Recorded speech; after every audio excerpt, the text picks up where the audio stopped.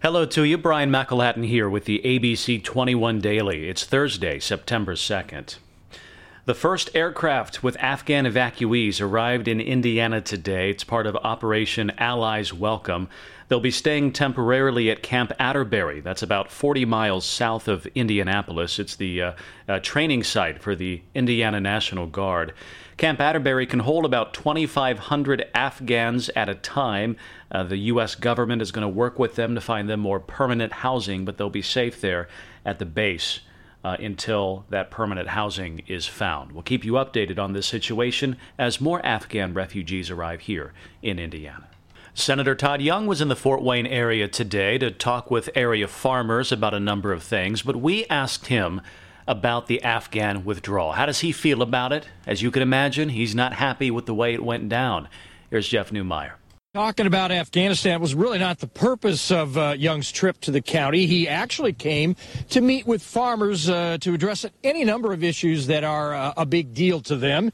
He stopped in at Weiss Farms Enterprises on Yoder Road, south of Fort Wayne International Airport during the noon hour, and discussed with a group of area farmers everything from the new infrastructure bill to the prospects for better trade opportunities in foreign markets to tax policy. But Young also found time to go after President Biden pretty hard over the recent pullout of American military personnel from Afghanistan. He called the exit poorly planned and executed, claiming the credibility of the U.S. government around the globe will suffer because of it.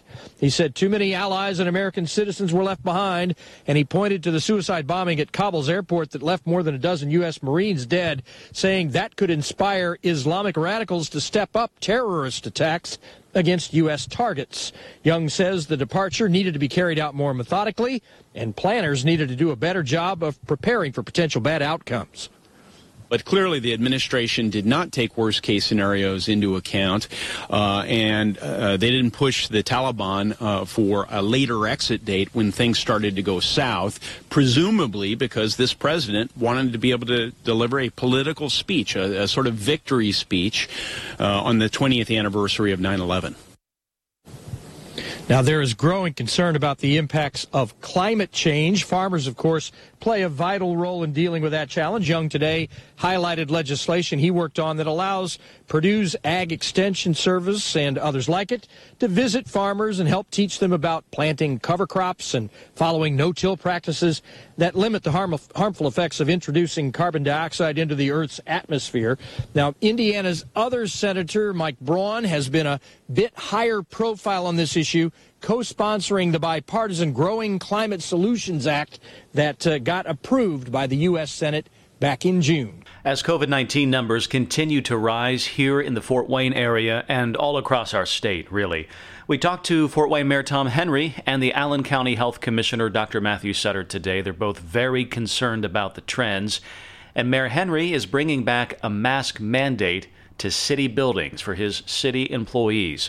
Corinne Rose talked with them today. Fort Wayne Mayor Tom Henry and Allen County's health commissioner expressed their concern about the rising number of COVID cases here. Mayor Henry said to lessen the COVID surge in Fort Wayne, he's enacting two measures. The first, a mask mandate inside city buildings, whether you're vaccinated or not. That means places like Citizen Square, Parks and Rec offices, pavilions, youth and community centers, the Botanical Conservatory, and even animal care and control. Allen County's health commissioner says this significant surge of COVID right now is evident with about 250 new COVID cases a day compared to June when we had about 10 cases a day. However, he said that while our hospitals in our area are strained right now, they're not overwhelmed, which is his benchmark for issuing any new public health order. Mayor Henry's second initiative is an incentive for city employees who provide proof they are fully vaccinated, and that's $200 apiece from the city's wellness fund.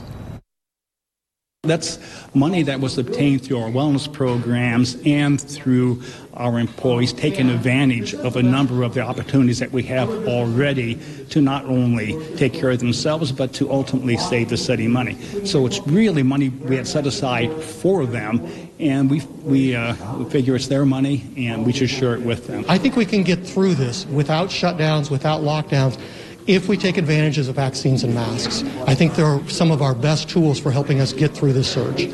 Extra masks and hand sanitizer stations will be available in city facilities if you need them. And again, that mask requirement for all city-owned buildings and facilities goes into effect on Tuesday, the day after Labor Day. Corinne, thank you. The General Motors plant here in Allen County is shutting down again because of that computer chip shortage. Tony Benton Jr. has that.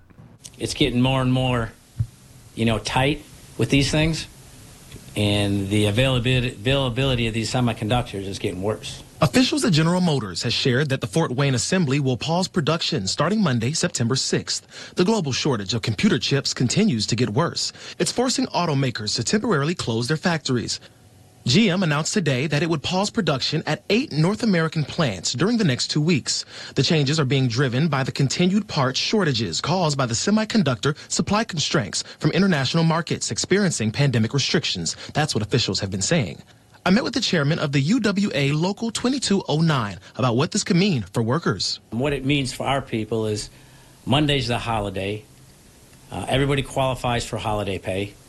So when they qualify for holiday pay, it triggers a short work week event, which our people are paid the difference of whether or not they'd be working or not working through the short work week. Pays 80% compensation for every day you miss, which for our people is a lot more convenient than the unemployment office, especially dealing with the state of Indiana and unemployment. The plant has paused production 2 other times this year due to the shortage. That leads to the question of what if it happens again? We don't know from week to week. We don't know if we're going to get 3 days of production, 2 days of production. And if we knew more than what we did, we would let people know. I'd let them know here's where we're at. We're going to be down next week or we're going to be down the week after that. And there really is no real plan. It is basically working strictly on availability of parts, period. They say at this time, regular production is expected to start back at the Fort Wayne Assembly the week of September 13th. I'm Tony Benton Jr., ABC 21 News. And those are the stories we're following for you here on the ABC 21 Daily Podcast. Updates to these stories and more online, WPTA21.com, and on the ABC 21 mobile app. I'm Brian McElhatton. Thanks for listening. We'll see you back here next time.